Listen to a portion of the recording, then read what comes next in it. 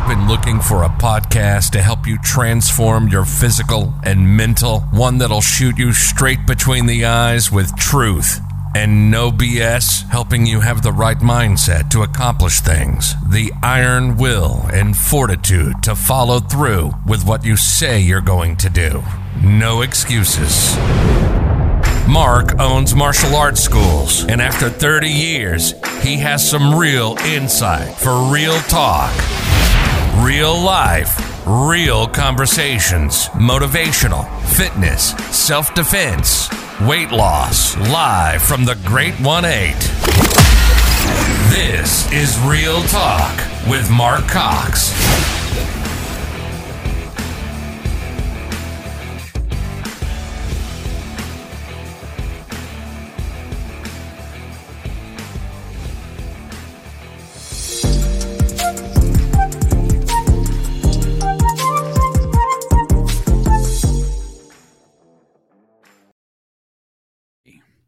There, mic's on. Now we're live. We're going to get a lot of people tuning in to hear little Miss Ashley. Hi. Did you have to get up early for this? Yeah, I did. I got up at like 7. Yeah. Okay, hold on one second there, kid. I thought that my mic was ready to go, but it's not quite. It's giving me problems here. Look at that. We already got people popping on to see you guys, to see Miss Ashley. We got a lot to play, Miss Ashley. I think everybody's looking forward to hearing the story about you a little bit. You've been with me for a long time. If you guys haven't met Ashley Sage, she's the one that runs our little Dragons program here in Chatsworth and pretty much everything else, because that's what she likes to do. Right? Am I wrong? No. No, right? She's control freak. Right, that's correct. So tell everybody, Miss Ashley, how long you been with us? How long you been in my studio? When did you start? I started at Chatsworth Karate probably back in 2007. Yeah, it's about 2007. So I've been here 15 years, 16 years. Yeah. So, man, that's been a long time, right? It's been a long time. Yeah. So, I mean, you've been part of here for so long that it's just, I don't remember the school without you here. That's how long it's been. You know, you guys will remember things. But I think you've been here with us for so long that it's, you're like part of the furniture at this point. So, okay. So let's talk about Miss Ashley for a second. Ashley, why don't you tell everybody where you're, talk about your family first. You know, you've, who's at home, your family that you're here, and then we'll get into a little bit more in-depth stuff about you. Well, immediate family includes me and then my 2 sisters. Susanna, she's off at college right now in Waco. She's currently working on getting her bachelor's degree, I think, in psychology. And then Cassie's at home right now. She's my disabled sister, and she's with a family friend, so I could come and do the podcast this morning in peace. That's correct. We have, as people know, we have John Vaverka's wife helping us out today so that you can come and do this, right? Yes.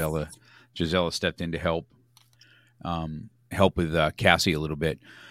So let's start with your early stuff, because I have some other stuff I want to talk to you about, and that I think you can get to bring to the table. But in your little bio, you know, it's funny. I always learn something about, because I didn't know you did Taekwondo before you came to me. Let's talk about that. I was at Master Ma's on Reseda Boulevard, and I started up at the YMCA, and his son was teaching there, and they had invited me to go and train at the main school. So I did that right before my mom forced us to move up north with my aunt for a little bit, because she had to take a brief time away from the family. So. Well, we can talk about that or not talk about that. That's up to you. You know I don't care. We because I think that's all part of who you are, and it's all part of who Mom was. Okay. Yes. And what she, you know, we'll spend a little bit of time with Mom, because we get to reminisce about her, because, you know, we all love and miss her. But So you were up north for a while. You came back. Is this when you came back to Chatsworth? Then did you come and live here in Chatsworth, right down the street from the school? Is that what happened? Yeah, I was living on Lurline before. Yeah, I was Lurline and then Germain Street. I was right over by Germain Street Elementary. That was where we were living before we moved.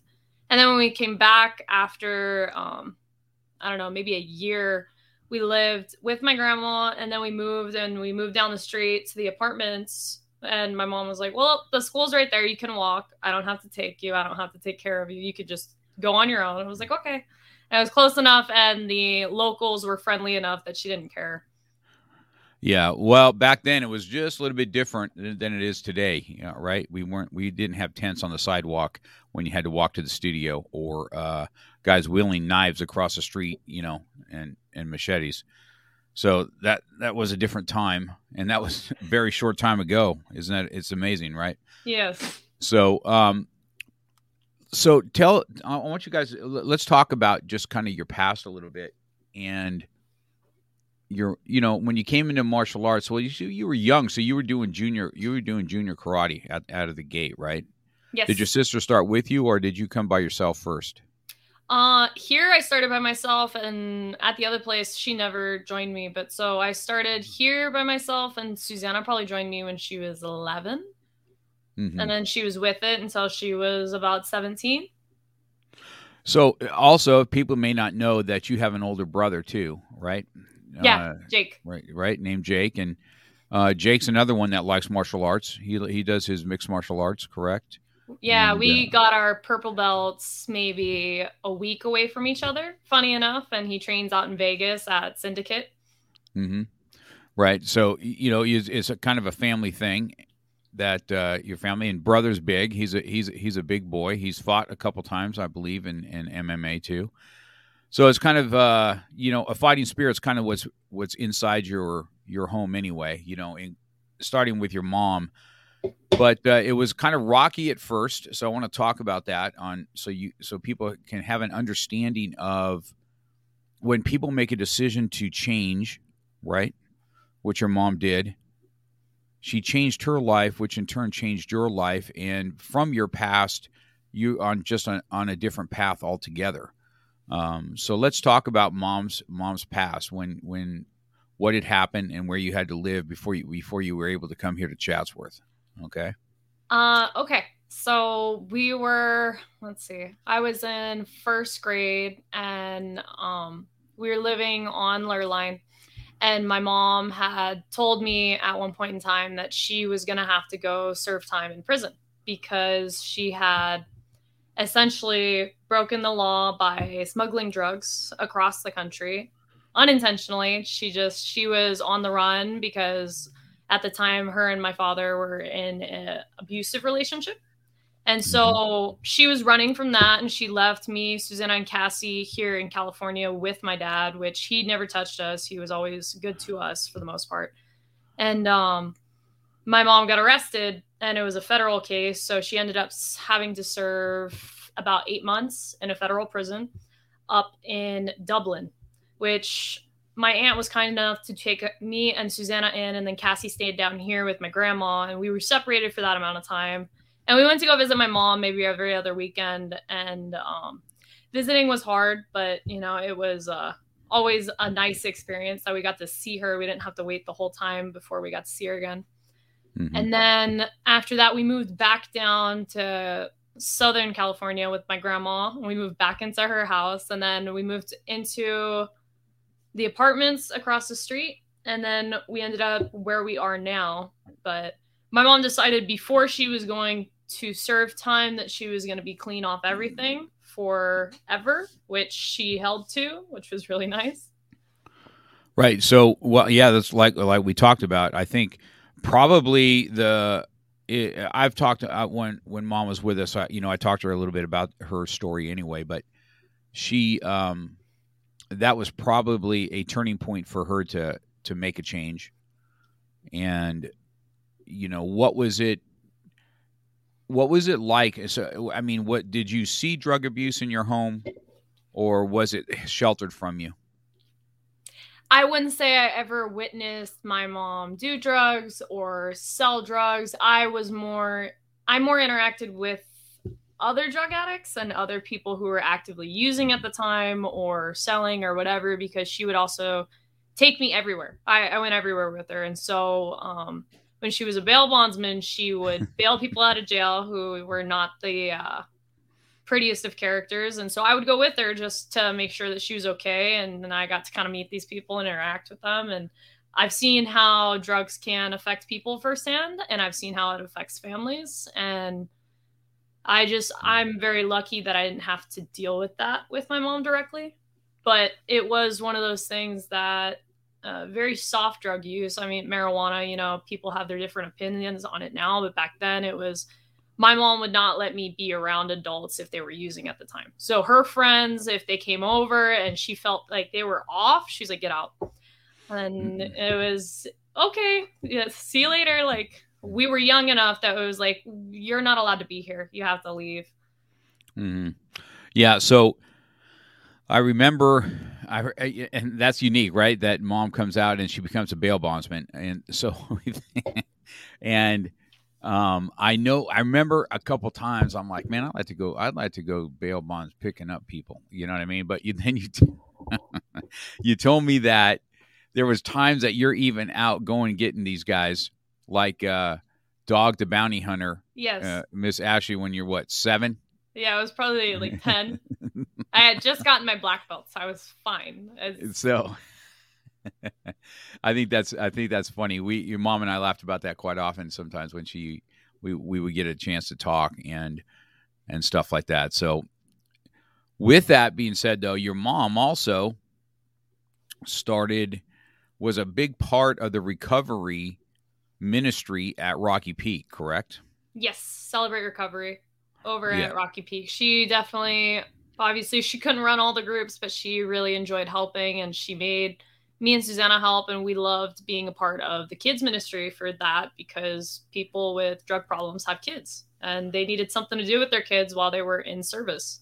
So me and Susanna would usually go to the daycare, or we would just help run it. Yeah, that's the other side of being able to come out of something and then do nothing but enlighten other people's lives. And that's what your mom did. Because I remember turning people over to mom several times, because, that world is just out of my wheelhouse. You know what I mean? And so, but she had a super kind heart and a loving attitude, but with a tough, if you didn't do what she asked, I mean, you were out. I mean, I remember it like it was yesterday. You know what I mean? But it was common too to have people sleeping on your couch that she's trying to help out. Correct? Yes, we usually always had a visitor that was staying with us until they could get back on their feet, or they lost their sobriety, and then my mom would kick them out and tell them to go get clean for X amount of time, and you can come back and we'll try again. Right. Yeah. Mom was always awesome at those things. So let's fast forward to see what happened. I mean, that's the beauty of your mom at that time. So this is now mom. Let's talk about mom getting sick.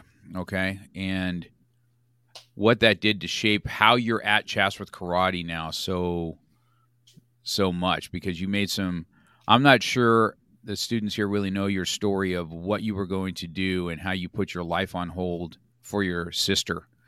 And before we go down the road, so Cassie, you have a disabled sister. So why don't you talk about what it is, how old she is, and is she's verbal, nonverbal, and what you take care of there on a daily? Cassie is her original diagnosis, which I think has changed based on terminology and what people are okay with nowadays, is technically changed. But her original diagnosis was mental retardation and severe autism. In which case, mental retardation is not something that the medical field likes to continue to use. So they'd probably label her something differently. But mentally, she's probably about the equivalent of a 7-year-old. Now, she is 8 years older than me. She just turned 31 this year. Yeah, she turned 31 this year, and so she's 8 years older than me, and she just every day is a different day with her. I will say that. She has a routine, and especially right now with COVID and everything, the routine has changed to something that she's kind of had to readjust to. And the first couple of months were for sure hard, but I mean, as far as verbal goes, she's able to communicate basic words and phrases like water or bathroom, or she wants to watch a TV show. She can write. It looks about as equivalent to maybe a doctor's writing. So it's like scribbles. And then she can read on her own. She has no reading comprehension necessarily. She can use the bathroom on her own. She needs help with everything inside the bathroom. She can't brush her teeth. I brush her hair. I give her a bath. Yeah.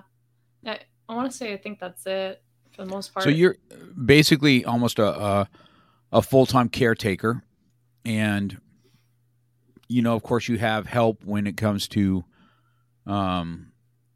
there's other people that come and help with the taking care of her.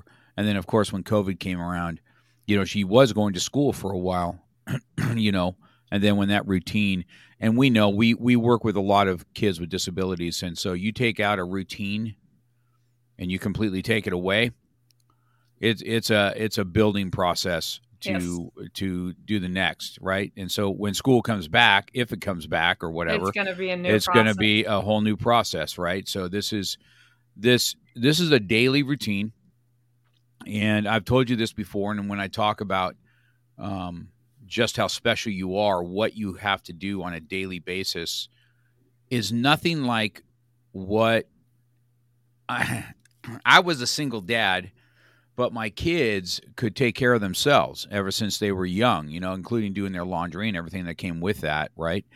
You are having to take on a mother role and a sister role and a caretaker role all in one, and then you still come and train and you show up to teach and what it is. I mean, I know that you're in the middle of it, so you just don't think of it like we do, right? Because when I look at it, I'm like, could I do that? You know what I mean? I ask myself quite often when I think about you, I'm like, what does that life look like? Because you took on this role because mom got sick, right? So let's talk about mom's diagnosis here real quick so we can run that down. It was May of my senior year in high school. I was actually at grad night at Disneyland, and I was with my friends, and I got a missed call from my mom. It was a very short voicemail. She's so to the point, doesn't want me to worry. She's like, hey, I wasn't feeling well, so I went to the emergency room. Don't worry, I'll see you tomorrow. I was like, okay. And so I called her. I'm like, I can get a ride home. What do you want me to do? She's like, you have to take Susanna to school in the morning, and you have to make sure Cassie gets off on the bus. I am going to spend the night in the hospital. I was like, okay. I was like, are they running tests? What's the deal? And then that happened, and I think we went to go visit my mom that day. And then the next day, my aunt had flown down, and she was there. And then me and Susanna were on our way back to all of you. And Susanna mentioned something on the way there. She was like, yeah, I can't believe it. It's stage 4. And I'm like, what are you talking about? She's like, they didn't tell you? I'm like, no. And she was like, oh, well, they think mom has stage 4 colon cancer. I'm like, when did you get this? And I didn't get this information because we've been together this entire time. And she was like, oh, Kim told me. Or one of the nurses had mentioned it while Susanna was in the room and I had stepped out. So I had no idea that this had even come up, and we were on our way back there, and I was like, oh, well, okay. And so then we went and we talked with my aunt and everything. And after, I want to say maybe like a couple weeks, that's when they had kind of given us the estimation of how long she really had, which was anywhere from like a year and a half to maybe 2 years left based on how far gone she already was. And so at the end of it, she had gone through several chemo treatments. We went through alternative treatments down in Mexico. Susanna went with her, and she went to different parts of the States looking for any kind of help, anything that would help as far as making her get better or making her life last just a little bit longer so she could make sure things were settled for us before she had to go. But she ended up passing 11 months later in April of 2017. April 2017. So, yes, I remember Mom, she talked to us a couple times with this, and, she had conversations about you with me, and then let's talk about what your decision was, because I think one of the most memorable things is when Kenny and I and Michael, because Michael was close to Mom.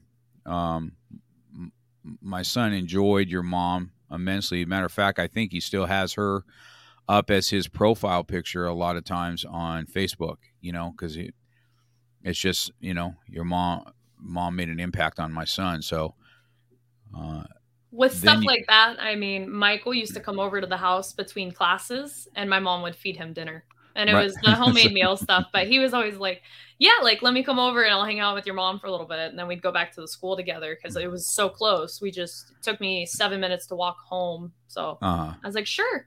Like, she always loves company. So that's what Michael's doing, getting free food. Yes. I'm going to hit him up with that. I'm going to tell him you had Ashley's mom making you food all the time. What the heck? Right. And so I remember when Mom was really sick and we surprised her with an honorary black belt. And I remember she was so mad at us for being up there. Remember that? She was like, Ashley, why did you bring them here? Yep. Right. So she didn't care that you were in the room. She was mad. And I was like, well, I can't say no to them either. Yeah, this is something that we wanted to do for her, and we wanted to do for you, to have that memory that, martial arts was important to her, and that you stuck with it. And believe it or not, Mom's memorial service, it really impacted Rose Gomez. I don't know if you know that or not, but there were several people that I don't know, just the service alone was impactful to people, because your mom was such a godly woman. For a fact that on her last breath, she woke up on the gates and, welcomed with open arms, and having a life that, I thought about you. When I was with Kat last week, she was talking about a book that's out, and about, the 5 people in heaven. And then there's this other book that she wants to read. And we were just talking about what that looks like when somebody goes to heaven. And the question came up, if they can come back, why wouldn't they? And then the question came up, like, who would want to come back? See, that's the thing, right? And I was like, wow, that is pretty an impactful statement, because losing your mom, losing Cody, people that are close to me, and I'm like, they're probably right. They'd probably rather be up there waiting for us to come than to come back to this godforsaken world that seems to be a sinking ship, and then it rises and goes up and down. So I thought about you when we were having that conversation about your mom, and how proud she'd be of you anyway, looking forward to the difference you're making in the world. So, but this took a time. I'm not sure a lot of people actually knew that you wanted to go in the Marine Corps. Is that correct? Yes. Originally I wanted to enlist, but my mom said that she would disown me. So I had to take the officer route. And so I was looking at ROTC schools for colleges, and that's all I applied to. And I applied to the Naval Academy to look at doing that route, which is a very vigorous application process. But one of the hardest things that you need to get is a congressional nomination from one of your congressmen. And so I got a nomination from Brad Sherman at the time to go to the Naval Academy. It's just the other areas of the application weren't what they were looking for. So I was going to look at doing the ROTC route. And I think I had settled on San Marcos at the time. Cal State San Marcos. And so I think it was, I had got my exception letter and I had gotten the denial from Naval Academy. So it was like, I knew where I wanted to go because it was close enough that I could come visit my mom and then I could come visit the school because I still wanted to train as often as I could. And within, I think the next week, that was when we had found out about her diagnosis. And I was like, well, can we transfer to Cal State Northridge? And sure enough, we contacted CSUN and they were super understanding. And they were like, yes, you were accepted to a different Cal State. We will accept you here based on your family circumstances. Because I never even applied to CSUN because they don't have a ROTC program. I didn't know that. And so you've made a decision at that point that you stopped that pursuing that because you knew that you're going to take on the role of taking care of your sister, correct? Yes. And my mom said that I couldn't not go to college and wait for her to die. I had to go to college and in the hopes I was going to finish before or right after or whatever the timing was going to look like. So I was going to make her happy. And so I went to college at CSUN for my first 2 years. And I was working on getting my degree in teaching elementary school kids. And things just got a little too overwhelming at the time because my mom had died right in the middle of my first year at CSUN. And so then that second year was like me trying to figure it all out and everything else. And so I kind of just had to take a step back and take a break because it wasn't working and it wasn't going to get any better the way I was going. It was stressful. I remember those times with you that doing school was, and then when you came and told me, that you've already made such grown-up decisions for yourself that sometimes I think that you take on more than most adults can take on. So, the decisions you're going to make is what you're going to make. And, you've decided to go kind of a different route and then having a martial arts school is something that you are starting to kind of want, right? Definitely more than I did before college, probably. Yes. Mm-hmm. And a lot sooner because when I was looking at doing the military, I was planning to be gone for about 8 years and then I was going to come back. Yeah, that's I'm not sure people knew that about your story. I wanted to make sure that people understand because a lot of people ask, you have a great teaching ability and then when it comes to kids with disabilities, that we're all kind of into that here anyway. And we kind of bounce off each other because some of the kids will relate to some better than others. And Michael's good with it, myself, yourself. And it's just something that we have a heart for. And you are able to articulate as an instructor. So this is why you're only 20. What are you, 22, 23? How old are you now? 23.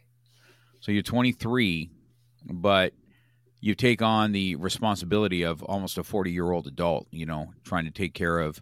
You have a sister in college that you've allowed to, I think you told your sister, you go on and do your college. I'm going to stay back and take care of my sister. And this is the thing that I'm not sure people know either, that you would absolutely refuse to ever have your sister not with you. And as you grow into a young woman and you look for relationships in the future or being married, that she is part of the deal, and that's just the way it is. Combo. Correct? Yep. Yes. So, and there's a unique guy out there. Whether he gets past me is another thing. I don't know. We'll have to see how that plays out. But should be interesting. I just think that because I know that you were pressured, I believe, to have her more in a home, correct? And you just you didn't bend to that pressure, and you took on the responsibility and pretty much made that decision that you're going to do what you're going to do. Yeah, and funny enough, the pressure at one point was really from my mom because she was like, I don't want you stuck, I don't want you stuck with her for your life. You should consider putting her in a home. I'm like, no, it's okay. I'm not really stuck. It's just she's kind of with me. Yeah. Yeah. I know. We enjoy it when she comes down here because it's funny. I can be in my office and I'm like, you hear the screaming. I'm like, oh, Ashley brought her sister today. That's awesome. Okay. Yeah. And so, you know, it's been fun watching for her. And then, so let's talk about your martial arts journey now. So this is kind of your where you're at. And then, you know, you have a lot of stuff that you have dabbled into. You know, you've taken things a lot like Mr. Carlin to a different level of your training and gone into the Dog Brothers. I mean, I'm not sure people know that you have fought in these, what these things are called, the Gathering. And I mean, when I get to go out there and watch you and see your progression, I mean, you worked over that last chick that you fought. That's all I can tell you, you know, and people don't know about this Gathering. It's at a North Hollywood park.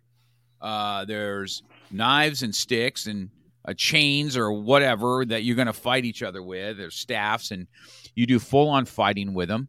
You have a face mask on and maybe some hand protection, but I mean, people are getting lumped pretty good. And your last fighting down there was something to see, you know, just how you dominated, and that just goes from all your training that you do. So you have the Dog Brothers that you do.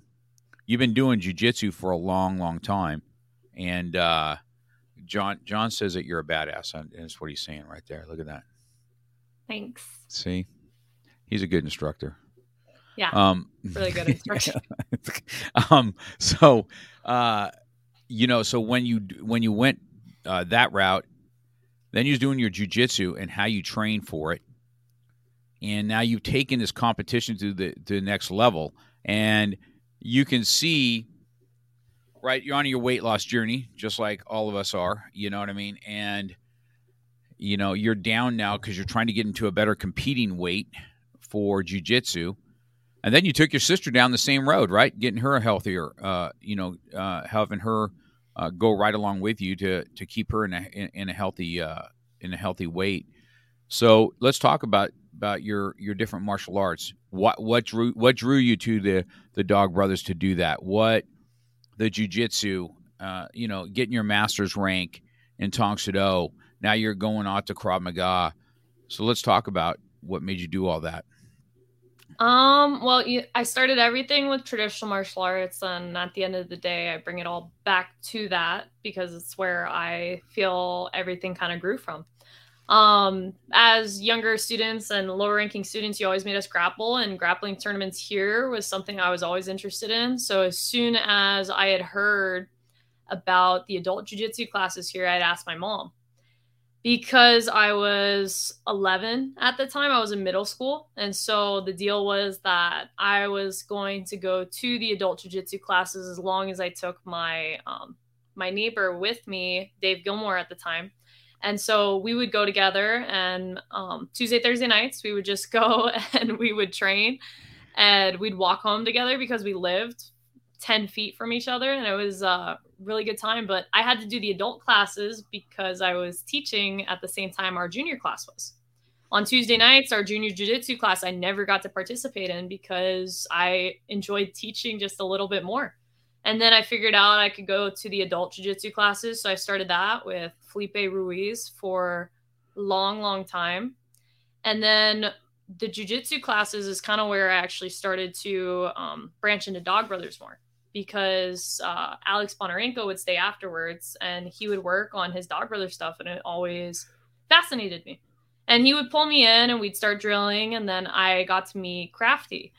And I just was completely, it was a different person. It was a very different instructor that I was exposed to. I've been around you, I've been around Mr. Carlin, I've been around even Grandmaster Chikawa, and Crafty was just a different animal altogether because it was very informal and formal in the same way. You know, I'm like, do I call him Mr. Crafty? Do I call him Mr. Denny? Like, what do I call him? And he's like, you just call him Crafty. I'm like, okay. So, you know, I would go down to Crafty's maybe once to twice a week, almost every week, every other week with Alex for about, I don't know, maybe a year and a half, 2 years. And then I ended up going by myself because people just they moved away and they moved on with life. And I just still really enjoyed working with Crafty. And so I continued with that, and I continued working with him. So I wanted to say I started Dog Brothers maybe 2016. And that was kind of when I met Crafty. I went to a couple gatherings before I actually fought because I kind of needed to watch it and see what it was about and really psych myself up for it. And one of the first ones I went to was actually John Viverka's first gathering. And I remember talking to Crafty afterwards. He was like, so when are you going to fight? And I was like, next one. I'm here. I'll do it. He was like, okay, I'll see you at the next one. And sure enough, I prepared and I fought in that one in 2018. And then I was preparing for the one in 2019. And Crafty had invited me to the tribal, which you need an invitation. You cannot show up. It is not something that's open to everybody. And so Crafty had invited me to go fight at the tribal in 2019. And that was where I ascended to the term bitch, which is the first tier to becoming a full dog brother. But for women, you can either be a bitch, which is a female dog, or you can be a cat. And I wanted to be a bitch. So I'm currently just a bitch. And then, we're going to leave that go. Go ahead. Yeah, that's okay. And then with the jiu-jitsu, we kind of started to really pick back up again. I never stopped training. That was the thing. I was always continuously training, but you brought Sergio around December of 2020. Is that right? Does that sound right? So we're in 20, 21. the end of, well, I don't know. We've had him for more than a year. Yeah, because we had them all of 2021. It was in there. I want to say we almost had him for 2 years now. Oh, you know what? Really it was December of 2019. That was, I think, the first time I met him. And I was here and I walked in the office and I saw you talking with him. And I was like, oh, wow, this is the guy he's been talking about. And then I came back out and he was like, you want to roll? I was like, I don't have any of my gear. I was not very prepared to roll, but I made it work and I threw on my karate pants and I had a t-shirt, tucked it in. I was fine. And I rolled with them. That was my first time rolling with Sergio. And from there, he started teaching classes. And I really have enjoyed coming to every single one of his classes. He's a very funny individual. Jiu-jitsu is a completely different animal as far as compared to traditional martial arts. There's a different respect. You know, he doesn't expect me to call him Mr. anything. And it's still hard. It's still really hard for me not to address him in any formal way. I mean, I still use sir, obviously, as often as I can, but it's different. And so Sergio gave me my purple belt with you earlier this year in April, I think. Right. That's something we got together. Completely surprised us both. Yes. Yeah. Not prepared for it. Not feeling worthy of it. Yes. But that's something you and I get to share, right? That's something that happened on the same day. Yes, yeah. So I don't have to remember your anniversary because it's my anniversary. Right. Well, that's good because I don't remember it. I look back at it and I'm like, wow, was that 8 months ago already? Holy man. You know what I mean? So I remember us getting that together. And, you know, that's the beauty of these things that, you know, Nathan Carlin kind of watched me go up the Tong Soo Do ranks along with Bo, Michael being watching all that. And you know, there's this tight-knit group that we have here that we get to train together. And that's something that you guys will have that for a long time now that, you know, this is why I talk a lot about, you know, a master's rank and what that really entails, or the ones that call themselves masters but never train and never pursue, you know, greatness within themselves. It's not just to be great at this martial arts, but within yourself. I mean, to continue push, to continue show by example, which all you guys do, you know.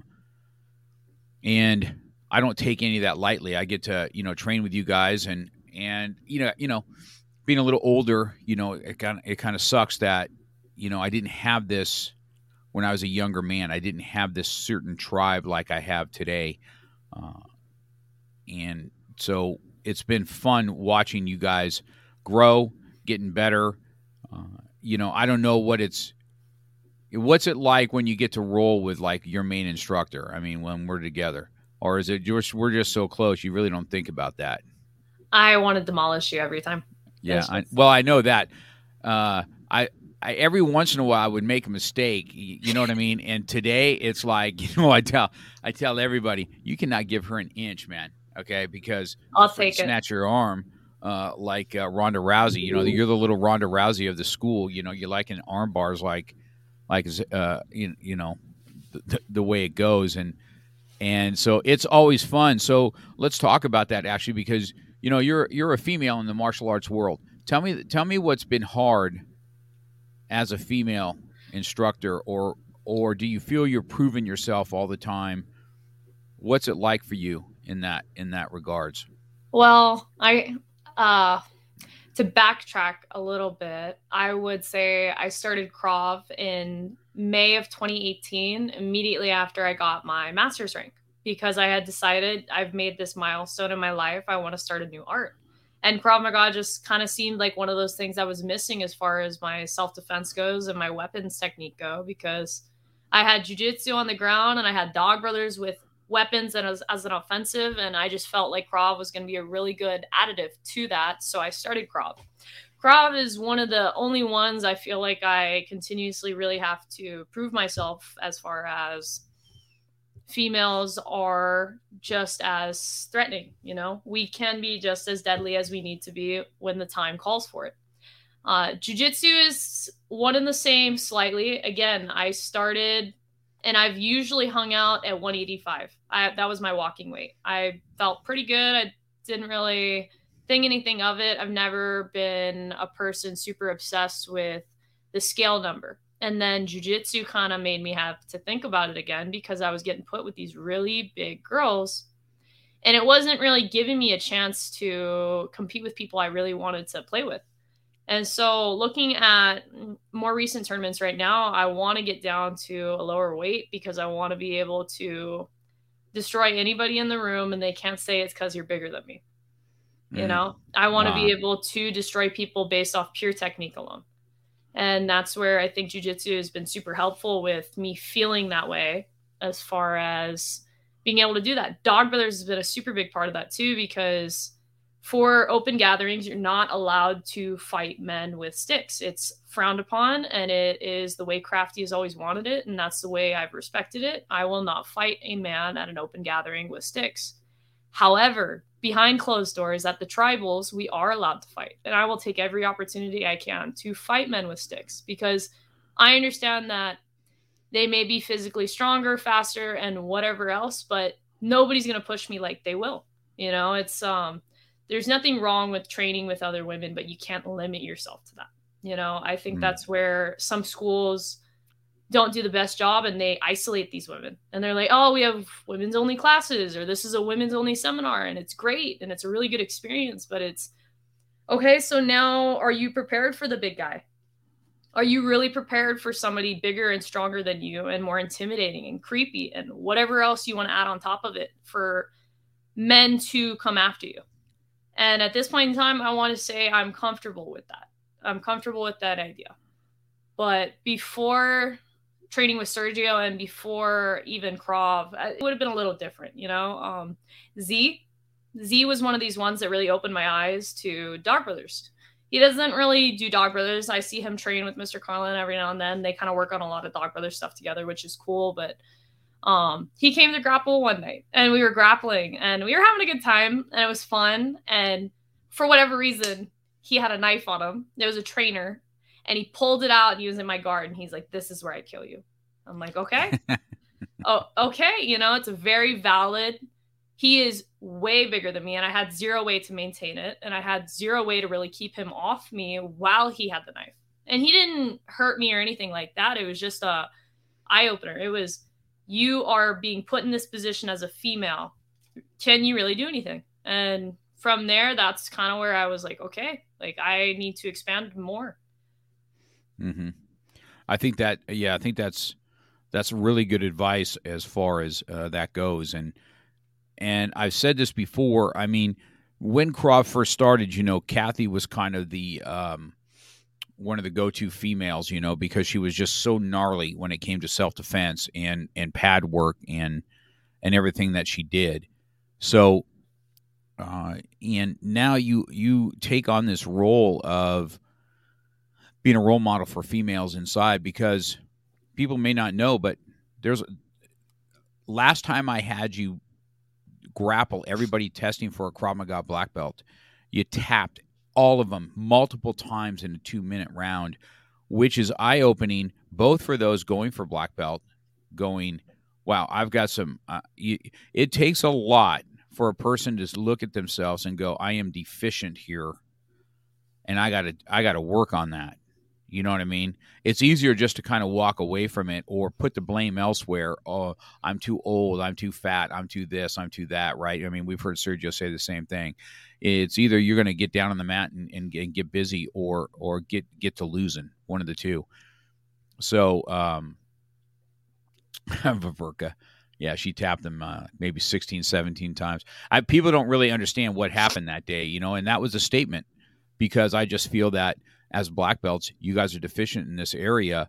Not that you have to be super efficient in every area, especially with Krav Maga, but you've got to be able to at least take on a worthy opponent on the street. You know what I mean? I mean, really what would happen, and that's including men that you tapped out, and it was eye-opening. And from that black belt test, I can tell you this, hardly any of them that I know of still train in jiu-jitsu after they got schooled. Yes. So, right? So you think about that for a minute. You're just like, wow. There's one. And, you know, I respect her every time she steps on the mat for stuff like that, because she's trying. She's really trying. And it's cool to watch her take that humble step back. And she's like, you know, this is where I was deficient. This is where I want to improve. Which female was that? Bridget. Oh, well, yes. Well, she's got a mindset kind of like you. You know what I mean? And she's a small woman, too, on top of it. So you're right about that. That was Bridget's test, correct? Yeah. And you know, I speak highly of having strong women in the school on how important it is. Anybody that talks to me, I really feel a strong woman's presence.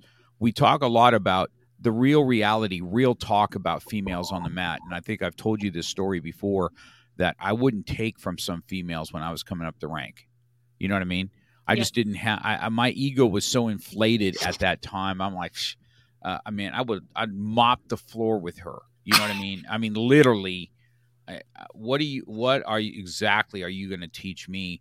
And then there's, you know, and that's just not all about martial arts as you keep going. You know what I mean? There's just a lot more than fighting. And then I missed a lot of good classes with some great females that we have. And, you know, Tiffany Wing being one of them. And she used to do a class, but I'm like, you know, I'd go drive where Mr. I was because, you know, my male ego wasn't going to, you know, allow that to happen.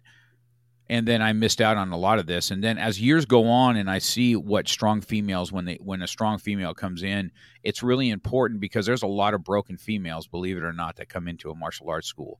They're intimidated, and if there's anything I've learned as a man, I don't know. See, you're a little bit different. You're more in our mold. You know what I mean? Being on 75 hard, you did 75 hard with us, correct? Yes. Which sucked, right? And then we got you on this page, so you're around all of us, and you have that same gene per se that, you know, I'm not going to make excuses and I'm not going to stop, and this is what I'm going to do. But there's a lot of females that just don't have that, you know. I've learned that from being a dad with some, you know, even you, right? There's a tough side to you, and then what do you do? Then what do you pull on me? You start crying, all right? Yeah. That's messed up. No, that's not right. That is unfair fighting. Kathy does the same thing to me. It drives me crazy. And so I think that being that role model that you are in the school, because now you've got these young girls that are looking up to you, and they're just like, wow, man, Miss Ashley can be. I want to be like that. I want to be able to tap the boys. I want to be able to do this. And then you have that. You have the way to be able to talk to these young women and make them into young warriors. You know what I mean? You know, we don't produce princesses. We produce warriors with princess looks. You know what I mean? So different kind of feminism, definitely right here. And it is, I am equal, and I will show you that, you know? Yeah. Which is good. I always feel that way. I think, I think people miss the boat when you don't have a strong female's presence in there. And some females can take hardcore instructing like myself or whatever, and some can't take it. You know what I mean? And so it's important that you have a female that's able to talk to them and say, hey, this is the reality of what's going to be like when you get attacked. You know what I mean? Because there was a time, it's funny. I mean, people don't know, but, you know, when I used to roll with you a little bit, you know, I'd let you play around and do your thing and stuff like that. But now, see, I can't just allow that anymore because your skill level is getting to a point now that, but on the same token, you know, I'm big and I'm strong, and I want you to have to be able to deal with that, because I know if you can deal with me, you're going to be able to deal with quite a few out there. You know what I mean? Yes. Right? And you've had some big and strong guys, right? But when they don't have technique, you know, you've snatched them up, right? We're talking about hardcore Marines. We're talking about police. We're talking about some men that are hardcore that all of a sudden you're tapping them. And I mean, it is a slice of humble pie for sure. You know what I mean? And so even myself, I think last time we did it, did you snatch me up last time? I did some mistake with my arm. Did you snatch my arm? It might have been an arm bar. Yeah. And I said something like, nah, I ain't doing that again. You ain't getting that. You're if you're going to get one, you're going to work for it from now on. You know what I mean? And so, you know, we had to change, and I'm sure John feels the same way as we go. Actually, you've just become I'm looking forward to your competition on the weekend to see what's going to come about from that. So, Patrick said she caught me one or two. You know, should we get armbar patches for you, Ashley? So every time you get one, you have like a little notch on your belt. I'd be okay with that. I think I need a longer belt. Yeah. Bully tapped me twice with an armbar yesterday, sir. Oh, I wouldn't know. I wasn't at that jiu-jitsu It's okay. roll. We'll do it tomorrow too. Are we? That's right. Well, we got it. That's correct. We have a very early morning workout together. That's been awesome, you guys. You know, you guys kind of showing up to the house and allowing me to work out with you guys and get our workouts in as you guys get prepared for this this tournament you guys got coming up. And so I just wanted to take that time actually to tell you what I'm glad you're able to get your story out there, because I don't really people think how much you you know, behind the scenes, how much you do, to a point that you take on too much for yourself. You know what I mean? So, and then you stress yourself out. Yes. But I mean, what's it like? I mean, you know, what's the school been for you? You know what I mean? Because, you know, this is like a home away from home. As a matter of fact, I know that you have family members that even, you know, why are you there so much? Why are you, you know, you know, what is it about the school that makes you grounded, I guess? You know, it's hard to describe, I guess. It's definitely teaching. Teaching will always put me in a much better mood, regardless of how I feel right before I'm about to teach a class. I mean, we all talk about it, you know, sometimes you come in and you don't want to be there. And, you know, I've had days like that.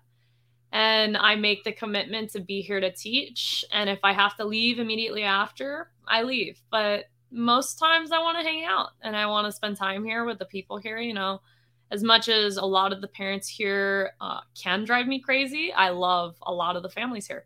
They're very good people. They're very pure-hearted. And it's really cool to, again, you know, we see people walk in and out the doors all the time. And it's a matter of, I don't care what kind of impact I can make on your life. I care how I can make your life better. I don't care if you remember me. I care if you remember what I teach. Yeah, I think that's good. I think that we talk a lot about the mat as a cleansing for the soul, for sure. You know, I couldn't imagine not being able to get physical on the mat. That's why. And, you know, can you imagine? Tell me that jiu-jitsu or even your dog brothers has not erased a lot of ego, correct? Because if you go in with an ego or with a mindset that I can't learn, or if you go in with a mindset, well, I got a master's rank, you know, I don't want to put myself out there because I'm kind of the master. You get nothing. You know what I mean? Yeah. And, you know, I think that life deals a lot of stuff to you, man, and it and you've been dealt with so you've been up against the ropes several times, that you have to overcome and do it, and then it looks like martial arts is what's brought you out of it every single time. That it's and right, the lessons we learn on the mat spill over to life like so much, right? Mm-hmm. Getting watching even a black belt test I saw last week, right, in Georgia. So you watch somebody that's getting tattered and their ego gets engaged, and then all of a sudden they're headbutting people. You know what I mean? And then after that, you have to look for the compassion. You have to look at yourself and say, "Oh man, did I do something? Was that right or was that wrong?" And I think you do that a lot with your martial arts, because you come and talk to me quite often about that. Hey, how do I become a better teacher? How do I become this? And you hear a lot of stuff from me, and I'm a tough dude. I'm a tough instructor, and I say the truth. So tell me how you feel. Because sometimes, especially females, man, I come across really strong, and there's times that you've left my office crying, and that's not fair. Just so you know, you're not allowed to use tears in the office. Just so you know, that's unfair fighting. Kathy said I could. Well, yeah. Well, you learn from the best, because she's done that every once in a while. So, what's it like? Actually, give me some advice. What you think when you got somebody that's tough like this, and that I want more out of you. I think I'm drawn to this place and to the arts I do because they humble me, because I know I can get very prideful very quickly. I don't know what it is. I develop a very big ego very quickly. And I ask God every day to humble me so I don't have to be humbled. And sometimes he's able to help me with that, and sometimes it doesn't work out that way, and I need to be humbled. And it's embarrassing, and it is what it is, but it's also a very big learning point for me. And it's like, you can't present yourself this way. You can't think this way. And it's not the confidence I walk with. I think I hold it like that. I hold it like confidence. I don't try and walk around with pride and a chip on my shoulder, because I look at these young girls, even some of these younger boys that, they like to help my classes now. And I'm like, hold your head up high, be proud of what you do. It's, you have to believe in what you do to the point where you don't even think about it anymore, And that's where, learning how to teach as a younger kid, I think really helped me develop naturally as an adult. And I think that's part of where I get my ego. Is I feel so comfortable in a lot of situations that it doesn't stress me out or freak me out. And then I get humbled. And jiu-jitsu and Dog Brothers have been very good for that. I mean, even Krav sometimes, I think I do the technique correctly because this is the textbook answer for it. And it doesn't work because I'm relying on the technique and not the principles. And that's where I think it's frustrating, especially as a traditional martial artist. Is, well, this is the technique. This is what I was supposed to be doing. Why didn't it work? And sometimes it doesn't work out, and you just have to figure it out from there. But yeah, I think that, you've probably two of the biggest strong males in your life is probably Kenny and myself. I would imagine, both pretty hard.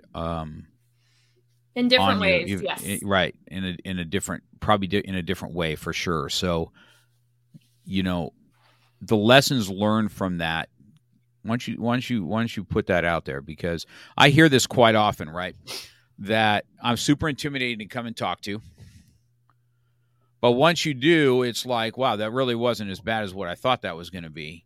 And, I'm not sure why. I've always had that kind of that intimidating deal, and I don't really know what warrants it or what brings it on, but it just is what it is. So I think that you come from a perspective that you can help a lot of people, because sometimes, people are like, how do you deal with Mr. Cox? Because I'm hard. I mean, I'm hard on you. I'm tough on you. You know what I mean? Just like I'm tough on Michael, and I know, because I think about these things. I run this stuff in my head. If my leadership is good or is it poor? Am I getting my point across, or am I just raising my voice and being pissed off? You know what I mean? So why don't you give some advice on how you take the lessons, or how you process the lessons? I think is even better, because it takes a minute. Sometimes you just walk out, you're like, all right, I'm out. And then you got to have to process that. How's that work? As young as you are. I want to say a big factor of it is, obviously learning why I'm being talked to a certain way, or why I am being told certain things. And I take a lot of what I get from you as practice for me, as far as this is what it will be like to run your own school.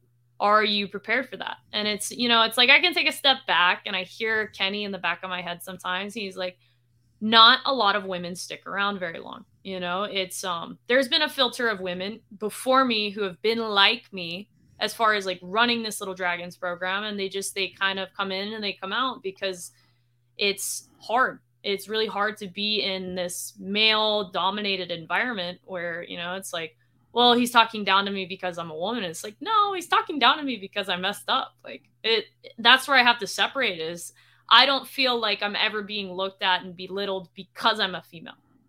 Now, that's where I think other females can get it twisted, where it's, well, no, he's attacking me because I'm a woman and because I am this way. And it's no, he is trying to help. You are always trying to help. And I think that's where it's hard for people to understand that it's not an attack on my gender. It is more of, hey, like this wasn't what I wanted. This isn't how it should be, but this is what you need to do to fix it. And that's where I'm like, okay, like I'll fix it, And again, I take it as training for when I want my own school. Everything I do here is practice. Right. Well, that's true. And it's a hard knock life. I can tell you that. You know what I mean? I don't hit it out of the park. I can tell you that for a fact. Okay. It's all the time. And I'm always grateful for you, Ashley, because it does put a check on me as a leader sometimes, and then I got to bounce it off like maybe Kathy or something like that. And I'm like, man, am I too hard on her or what? What's up, man? And I said, because this is just how it's going to be. I mean, you're going to take it on the chin quite often, especially this. I don't care what anybody says. This is a very hard world to do what you're going to do. But then when you're somebody like yourself, Ashley, that you're out there and you're earning respect. You're not earning respect because you're Mark Cox's student. You're earning respect because you're Ashley Sage and your training. Okay, being one of mine doesn't make it. That doesn't make you automatically just some badass. This is your thing. This is your work ethic. This is not a Mark Cox thing. This is an Ashley thing, and I'm super proud to watch you continually excel.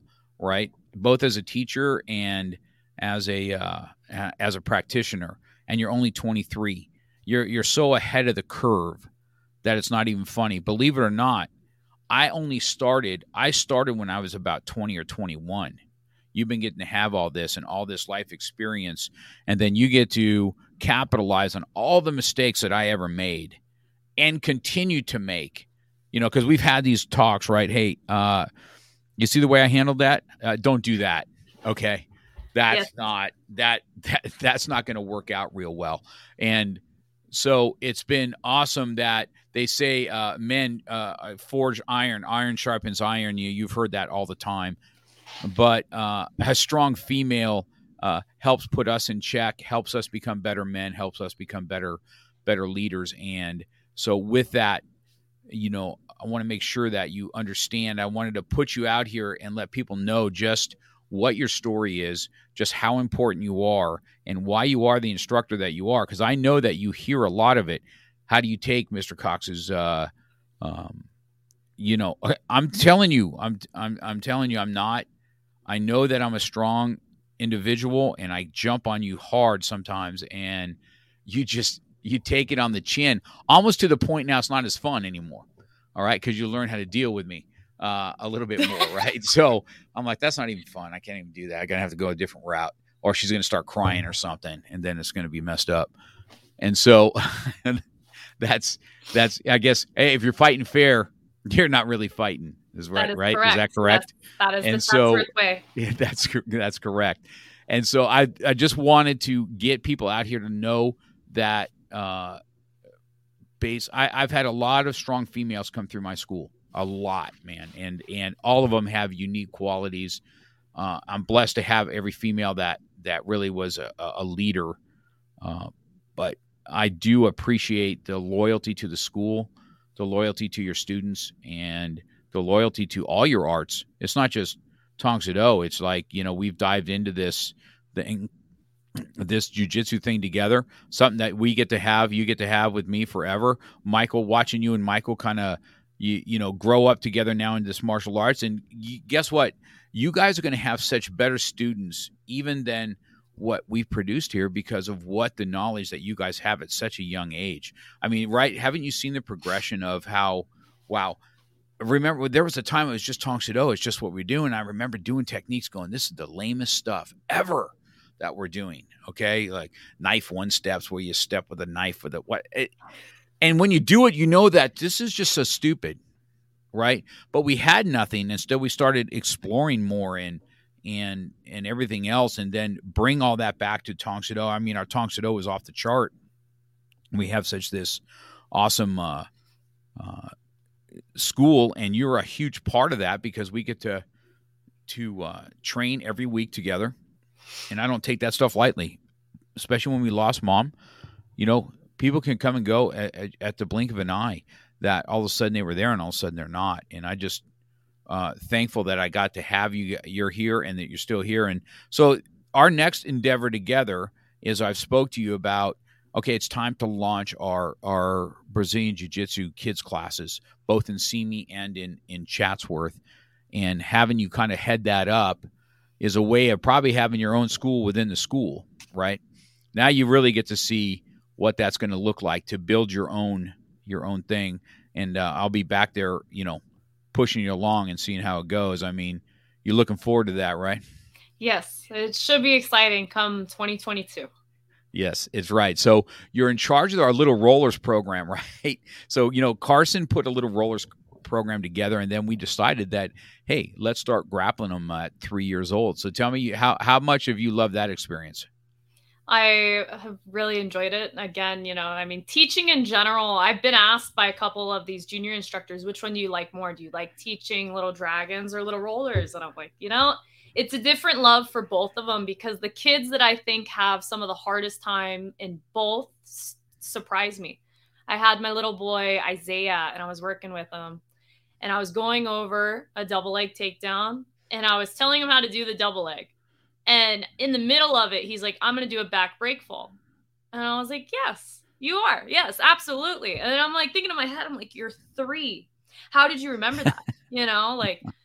And they amaze me every time I step on the mat. And I mean, these kids, they are like what Chatsworth breeds. They are hard. They smash their face into the ground. They cry about it and they get over it and they're back on the mat. And then they get better and they don't do any tears. They smash their face in the ground and they get right back to it. I don't know what I did. It was either you or John or Sergio on Wednesday. I have a bruise in the middle of my forehead because I think I literally smashed my head on somebody's head. And I was like, yeah, that hurts, but it's definitely, I love the Little Rollers class right now because I'm also seeing that the junior instructors are having a different time with these kids, and it's almost more enjoyable because jiu-jitsu is a little bit more free.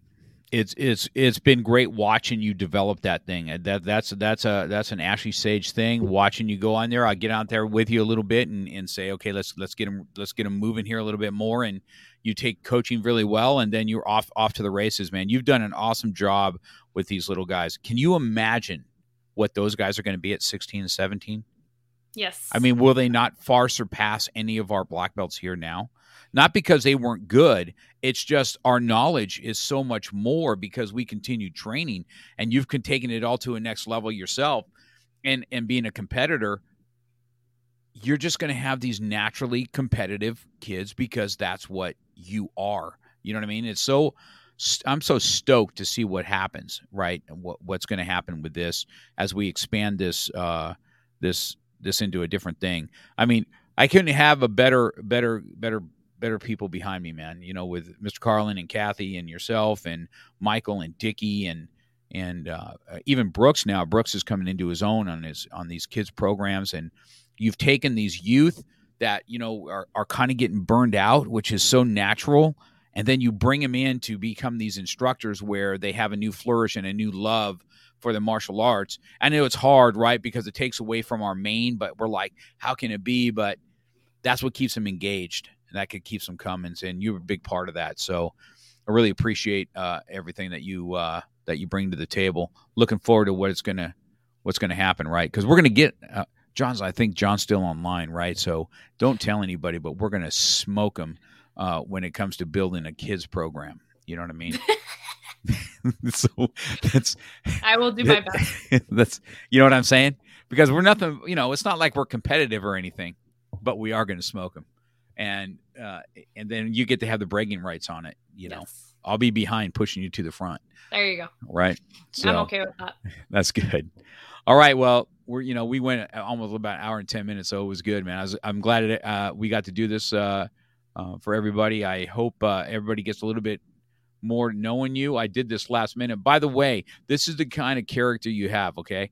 Do you remember I have 2,000 or 2,700, I don't know, of friends, right? That are, you know, friends that are friends and friends that aren't friends or whatever, however Facebook works. And I put out, I need a ride to the airport. Do you remember that? Yes. I had zero response. Yes. From anybody. Yeah. Except you. And then you direct message, I'll just take you to the airport. What time we need to go? Yeah. And then I felt so bad because it's so early in the morning. I'm like, nah. And then you're like, right? And you just took us here and picked us up here the last time, right? This is the kind of character. You really know people's character if they're going to give you a ride to the airport. Yes. That's all I can tell you, right? Because there's some things that people can't stand to do to help others, right? It's moving and taking you to the airport or picking you up from the airport. Those two things are like taboo. And the ones that jump in to do it, you just have. Just so everybody knows, she's done it. She's done it for Michael. She's done it for me. She'll get up at the crack of dawn. She met me at 4:00 in the morning, me and Kathy, to take us to LAX here a week ago. So just wanted to let everybody know what kind of character you really have. Now, I am still trying to get you to stop drinking your energy drinks, though. So that's the only thing. That's the only vice I'm trying to. Only vice. You have no other vices. I feel like we're doing really good. That's good, right? You're doing awesome on your. I mean, how much weight have you lost now? You can even see it in your face here, sitting here. I mean, you're down to what now? 155. I've lost 30 pounds. 30 pounds so far. Try right, and how hard. Listen, this is the last thing we'll talk about, right? But even a woman being competitive in jiu-jitsu, how hard has it been to find other women at your rank and weight to be able to even compete against? I mean, for the last tournament, I had nobody in my bracket, and they told me the day before that it looked like I wasn't going to have anybody to compete with. And then for this one, I had one girl sign up the day before they closed signups. So I will at least get 2 matches. I'm super excited for that. But I look at all of the brackets for women, and the biggest bracket right now for this kind of specific tournament league is the 130. So I want to get down to 130 and then be able to destroy all of them and then still tell the tournament circuit, hey, I'll go with these bigger girls, because I know it's hard. As somebody who was a bigger girl, to be able to compete with people, because nobody wants to compete with you because you're so big. And it's like, well, no, like my jiu-jitsu is comfortable enough. It shouldn't matter how big you are. I'm okay with that, you know? Yeah. Yeah, that's good. You're a competitor, man. You're a warrior, Ashley. I love you to death like you're my own kid. So, you know, there's that. Well, you get asked, well, you've been told that you're my daughter how many times, right? Wherever you go. Oh, you're Mr. Cox's daughter. Yes. You're at the point now, but yeah. Michael's sister, yeah. Yeah, Michael's sister, you know, it is. You look at the family anyway. So we'll just go from that. All right.